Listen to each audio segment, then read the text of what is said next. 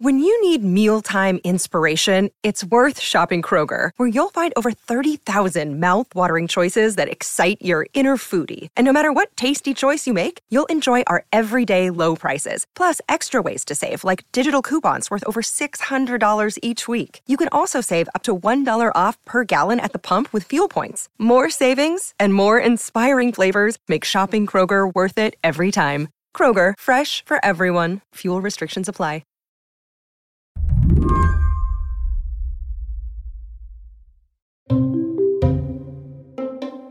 If you have thought at all about Spotify in the last week, you probably thought about your Spotify Wrapped. If you don't know what that is, Wrapped is the summary, sometimes pretty embarrassing, of what you listened to the most this year. And even though Ashley Carman covers Spotify as part of her beat at Bloomberg, she also has a 2023 Wrapped. Oh gosh, my Spotify Wrapped is interesting because it has been the same #1 artist for I swear 5 years or something. It's Lana Del Rey. Always.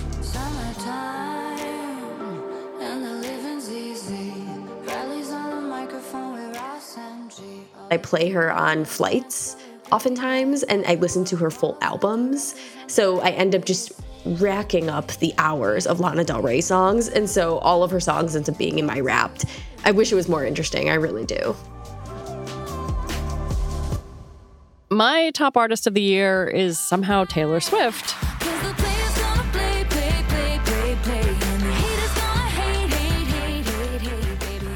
Despite the fact that I can probably name 3 of her songs, my preschooler loves to dance to Shake It Off, so Spotify thinks I'm a Swiftie. I think this is the way civilians think about Spotify, if they think about Spotify, right? Like, oh, it's December, let me talk about my Spotify Wrapped. Is that how normal people think about it? Yeah, I think they think about Spotify as a place where they can access their favorite music. Maybe they know it as a podcast app. It's a destination for them to listen to whatever they want. And Wrapped is that time of year where if you don't have Spotify, you probably have Spotify envy and wish you could share all of your listening habits from the past year. But it's definitely the moment when being a Spotify listener pays off, I guess. And if that's how the normals think about Spotify, how do you think about it? Well, it's a little different for me because I pay attention to Spotify so closely. I'm essentially a Spotify beat reporter. So for me, I think about Spotify as just a streaming juggernaut that encompasses music, podcasts, and starting this year, really, in earnest, audiobooks as well.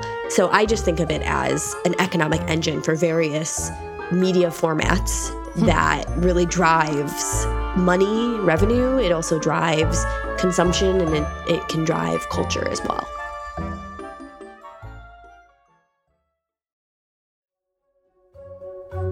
If Spotify was composing a song about the past few years, it would not be up-tempo pop.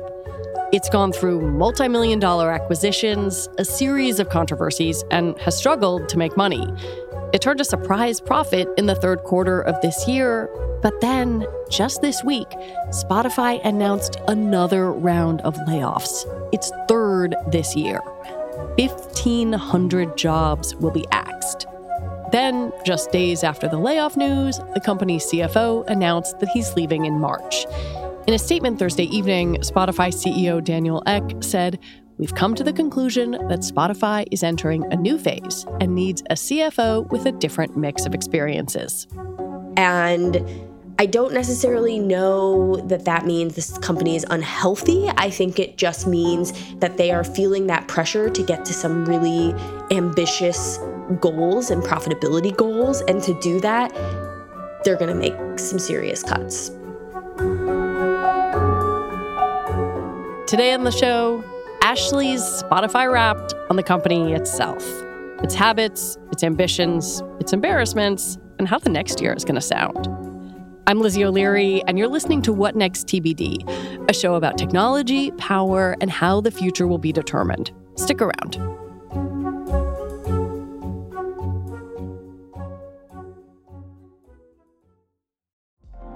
Apple Card is the perfect cashback rewards credit card. You earn up to 3% daily cash on every purchase every day. That's 3% on your favorite products at Apple, 2% on all other Apple Card with Apple Pay purchases, and 1% on anything you buy with your titanium Apple Card or virtual card number. Visit apple.co/card calculator to see how much you can earn. Apple Card issued by Goldman Sachs Bank, USA, Salt Lake City branch. Subject to credit approval. Terms apply. Your brain needs support, and new Ollie Brainy Chews are a delightful way to take care of your cognitive health. Made with scientifically backed ingredients like Thai ginger, L-theanine, and caffeine, Brainy Chews support healthy brain function and help you find your focus, stay chill, or get energized. Be kind to your mind and get these nootropic chews at ollie.com. That's OLLY.com. These statements have not been evaluated by the Food and Drug Administration. This product is not intended to diagnose, treat, cure, or prevent any disease. For people who aren't familiar with it, can you tell me a little bit about Spotify's origin story? I mean, it was founded in Sweden in 2006? And then what happened? Spotify really came about during a time when the music industry was essentially decimated by piracy. Everyone was downloading music illegally and not buying albums anymore. And so you had Daniel Ek, who co-founded Spotify. He really had the idea that people might be willing to pay for music if they can stream it and if they can access essentially the world's history of music in one place and eventually do it ad-free. I mean, they could start as free users with ads, but then eventually pay and have an ad-free experience where they're also getting to consume music. And so he did that. He brought it around the world. They went public. They're a publicly offered company, and they're still independent to this day. So they really changed the music industry and brought it into the streaming era, which really didn't exist when it started. Who would you describe as their major competitors over the years? So Spotify's major competitors over the years primarily are probably the big tech services. So you have Amazon Music, Apple Music, and YouTube Music. YouTube Music is probably the biggest competitor, both on the music side, but also on the podcast side, simply because of the fact that so many podcasters record their shows on video and put them on YouTube and are able to really effectively monetize them. So YouTube Music, I would say, at least globally speaking, is probably their biggest competitor. How's the music streaming side of the business doing now? I think the music streaming side of the business is doing fine. I mean, it was already established. Like Spotify was always a music company. Again, they are the biggest streaming service and they continue to grow quarter over quarter as far as monthly average users go.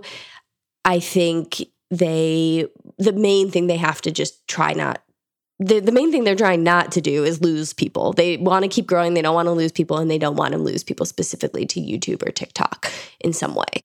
We need to talk about podcasts because around the time Spotify went public, the decision was made to get into podcasting. How and why did they make that decision? They were always known as a music streaming service, which is great. But of course, anytime someone streams a song, Spotify has to pay a significant chunk of the money they make from the users to the rights holders. So it really just meant that they were continuing to have to just give away a significant portion of their revenue. With podcasts, that's not the case. If you listen to a podcast on Spotify, they don't have to pay the podcast host or creator every time someone streams it. So it was a little bit different economically, and it also diversified the business away from music. It gave them an opportunity to try something new and maybe even convert people to become podcast listeners. So I think they saw an opportunity there. They also saw the opportunity in podcast ad dollars. And so they acquired a bunch of companies, including podcast ad tech companies, in an effort to really grow their own original podcasts, but also to help monetize third-party podcasts and individual creators' shows. It seemed like there were sort of like a couple of different arms of their podcasting strategy. And I kind of want to break them down for you because there are like the big names, right? Joe Rogan, Alex Cooper. Then there's the 2019 purchase of Gimlet and Anchor, that's $340 million. Like, it seemed like they were really going hardcore on podcasting. What worked for them and what didn't? So you have the licensed shows, which are what you're mentioning around Joe Rogan, Alex Cooper, Dax Shepard. These are shows that Spotify does not own. They just pay to license them and exclusively monetize them, so sell ads on them. And as far as whether that specific strategy worked, I would say probably broadly yes. I don't know if the exclusives part of it, where it's exclusive to Spotify itself, worked. Spotify has, in some cases, put those shows out widely. So Dax Shepard's show is available outside of Spotify now. Emma Chamberlain, a deal they did recently, her audio version is available outside of Spotify. But the fact that they could use these shows to get their ad tech off the ground so that people were essentially, if they want to monetize on Joe Rogan, if they want to advertise on Joe Rogan, they have to pay Spotify. I think that part of it worked. As far as the originals, which is them acquiring individual studios like Gimlet, The Ringer, Parcast, they, in a lot of cases, really backtracked on that. Gimlet Media and Parcast lost a lot of shows over the past year. Just recently, I broke the news that 2 of Gimlet's shows, Heavyweight and Stolen, 2 really critically acclaimed shows, were being canceled by Spotify. So the originals, I think, were a bit more of a struggle. I don't necessarily believe those panned out as Spotify had initially planned. And I think, look, I'm not a completely neutral party here. As a journalist, I listen to those shows. I admire those shows. I think one thing that I have struggled to understand is what makes something pan out for Spotify, right? How do they look at something like Stolen, which won a Pulitzer Prize, won a Peabody Award, and say, yeah, that's not doing it for us? Yes, that is the big question, right? I don't fully know what their thinking is, but if I were to speculate, I would say, and this is something we've seen across the podcast industry, this isn't specifically a Spotify thing, which is seasonal podcasts. So shows that come out maybe a couple times a year. They're not always on, so they're not like a weekly show. Those can be really difficult to monetize because, one, they're often expensive to make because typically you're using that time to put together a really beautiful narrative show. But also, if you're off for part of the year, like you're not publishing for part of the year, advertisers might move on from that show, or if it's a wholly new season, that's a totally new thing. Maybe they don't necessarily believe you'll still get the same download numbers. It can be difficult to bring advertisers into that. So from a seasonal podcast perspective, that could be some of what Spotify and other podcast companies have been thinking about. Spotify puts so much money into podcasting. How would you describe the hope behind that and then the reality? Spotify spent over $1 billion to get into podcasting. And I think the hope was that they would become, one, the listening destination for podcasts, just the dominant listening platform. 2, that they would have their own originals business that would drive people to their platform and also potentially allow them to build up ad revenue around those shows. And the interesting note, at least this was really interesting at the time that this happened, Spotify, when you're a premium subscriber, you don't hear ads on music, but when you listen to a podcast, you hear ads. So this was one way that Spotify was able to actually kind of double dip on revenue. You're a premium subscriber, so they're making money from you as a subscriber, but also if you listen to their podcasts, they're pocketing that revenue as well. So they saw an opportunity to basically build their business outside of music and really grow an advertising arm, as well as, again, just a more powerful platform. But Spotify has made major changes to its podcasting division this year, especially, as Ashley noted, to the originals business. Those are the shows that Spotify creates in-house. More than a dozen shows have been canceled, and that includes those award-winning ones. Hundreds of people lost jobs. 600 people were let go across the company in January, 200 people in the podcasting shop in June. Then came this week's announcement, another company-wide layoff of 1,500 people. Plus, Spotify lost $462 million in the first 9 months of the year, though it did make a surprise profit in the third quarter. It feels like the past year has been painful for Spotify. Do you think that's an accurate description? I would say it's definitely been painful for folks who have been laid off or have watched their colleagues be laid off. Over 2,000 people lost their jobs at Spotify this past year. Were you expecting this latest round of layoffs? In hindsight, I understand that Spotify has ambitious goals around they need to be profitable, and this is, again, what their investors are demanding of them. And so to get there, you can raise prices, which they have done. You can cut costs, which they have done, but perhaps now they had to do more so aggressively. So in hindsight, I guess I shouldn't be too surprised, but it was quite a lot right before the holidays and after already having made multiple cuts this year. When we come back, what kind of tunes does Spotify really want to play?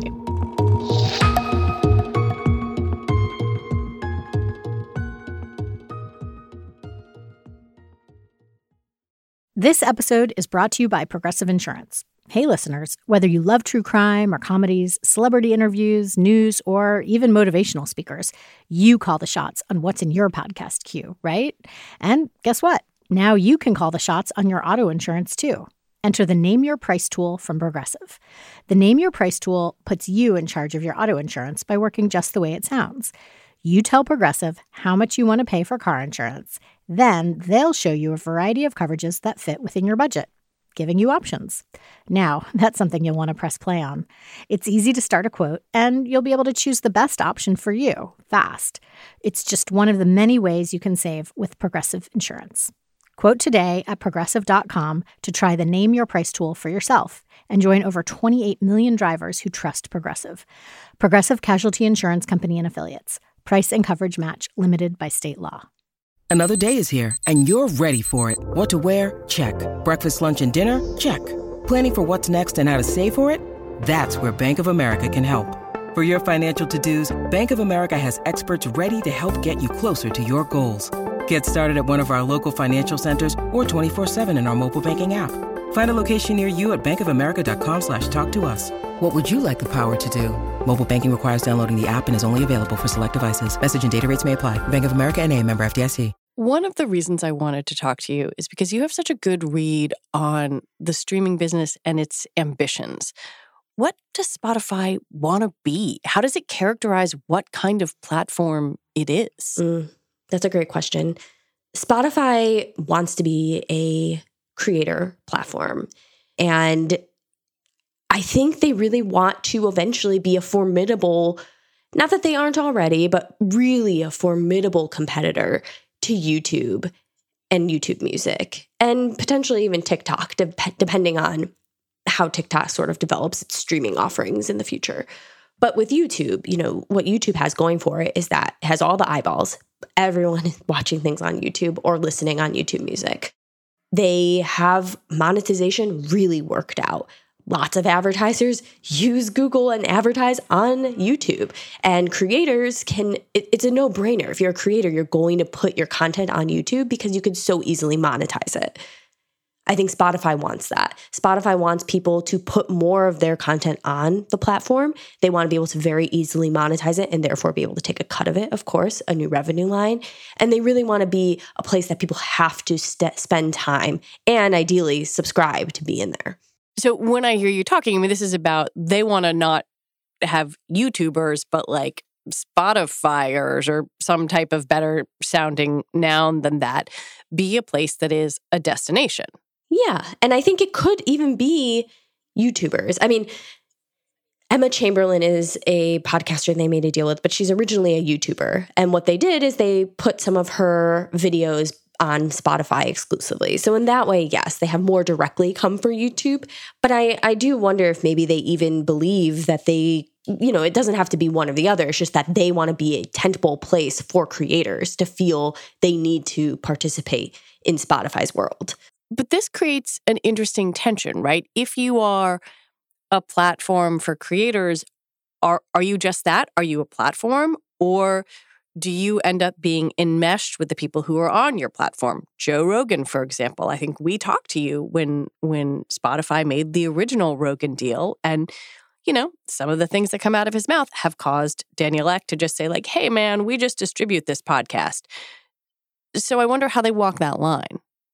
The Rogan situation was a tough time for the company. The long story short is Neil Young pulled his music because he said that Joe Rogan was spreading COVID-19 misinformation. Spotify essentially sided with Rogan in that they did not stop working with Rogan. They did not pull down Rogan's show. They continued to pay him and work with him and monetize his show and put it out there.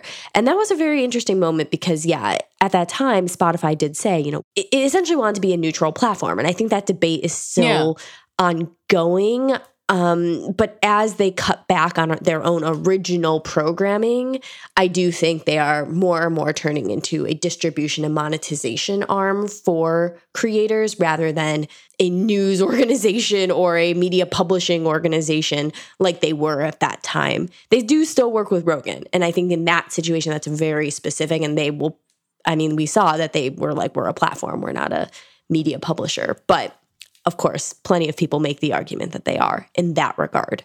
Where does TikTok fit into all of this and the sort of specter of TikTok music that's floating out there? TikTok is a little spooky to Spotify, I think, because TikTok is, of course, a very much Gen Z platform, and it drives culture in music. Over the past few years, it has been a place where lots of people discover songs, discover artists, discover sounds. And when they do that on TikTok, they might eventually go to Spotify to listen. But I think what's terrifying is that, at least for maybe Spotify, would be that TikTok is really where the culture is happening, and Spotify is the place you go after you've already been part of the culture. And I assume Spotify probably wants to be more of a driver of the culture, which is like what podcasts could do for them. And so TikTok has kind of presented this Gen Z struggle for Spotify. TikTok did launch in certain territories TikTok Music, which is their own paid streaming service. They haven't really expanded it much since that initial rollout. They just launched a button that allows people to save sounds they hear to their music app. So like Spotify, they have an integration with Spotify. So maybe this won't end up being the biggest deal, but I do think that they kind of are playing in the same sandbox. When Spotify launched, the company really upended the music business. It just completely did that. After the music business had struggled for so long with piracy, do you think the company still carries that degree of weight, or is it just another tech company?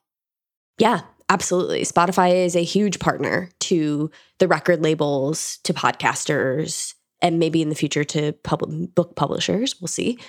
But absolutely, Spotify is an incredibly important platform to them. And you can see some of that in the way that Spotify has now started to create its own marketplace. So, for example, labels can buy ads on Spotify and advertise or market their latest releases. They are really an important place for labels to try to take advantage of to get their music in front of folks. When you look ahead to the next year, what are you going to be watching? Over the next year, I'm really going to be watching the audiobooks roll out personally. It's very exciting to me that Spotify's moved into a new media format in audiobooks, at least. And for people who don't know, essentially Spotify's now offering, if you're a premium subscriber in the US, the UK, and I think Australia, you can get 15 hours of listening included as part of your subscription. And this is a really different way for audiobooks to be consumed, at least really in the US. And so, yeah, I think it's going to be an interesting year to see, will this actually move the needle for publishers? Like, will people actually listen to new audiobooks? Will they take Spotify up on this offer? Will they upgrade and get additional hours? Will audiobooks and writing end up being more like music where people are compensated like in the streaming world? There's just so many questions around the audiobooks, and I'm really excited to dig into it. You mentioned a couple times this sort of ambition to be the culture, like create the culture. What does that mean to them exactly? What would that look like if they succeeded? Discovery. I mean, so Discover Weekly, when it came out, was such a big deal. It was like revolutionary that you could have a playlist custom made for you with all these songs that you probably really liked. So that was a huge deal. Then TikTok came around with the endless sort of scroll here, and people started discovering music and sounds that way. And we've seen Spotify try to replicate that a little bit in its own app. It recently redesigned the app where it auto plays videos or sounds and songs. And in that way, I think it's trying to kind of claw some of that back and be a place where discovery of culture, discovery of music, discovery of podcasts happens.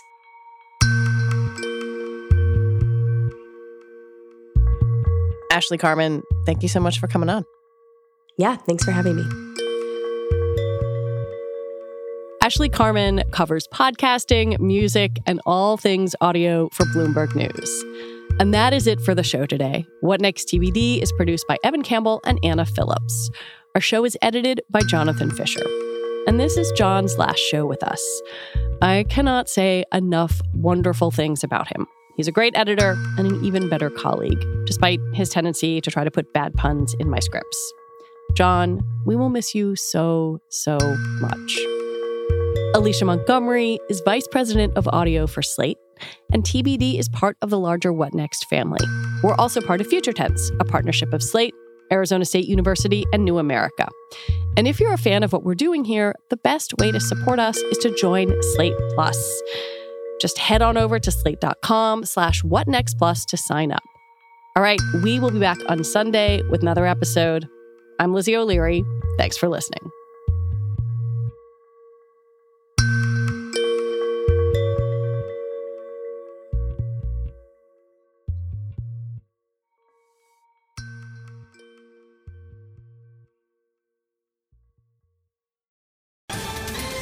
Ohio, ready for some quick mental health facts? Let's go. Nearly 2 million Ohioans live with a mental health condition. In the U.S., more than 50% of people will be diagnosed with a mental illness in their lifetime. Depression is a leading cause of disability worldwide. So why are some of us still stigmatizing people living with a mental health condition when we know all of this? Let's listen to the facts and beat the stigma. Ohio, challenge what you know about mental health at beatthestigma.org.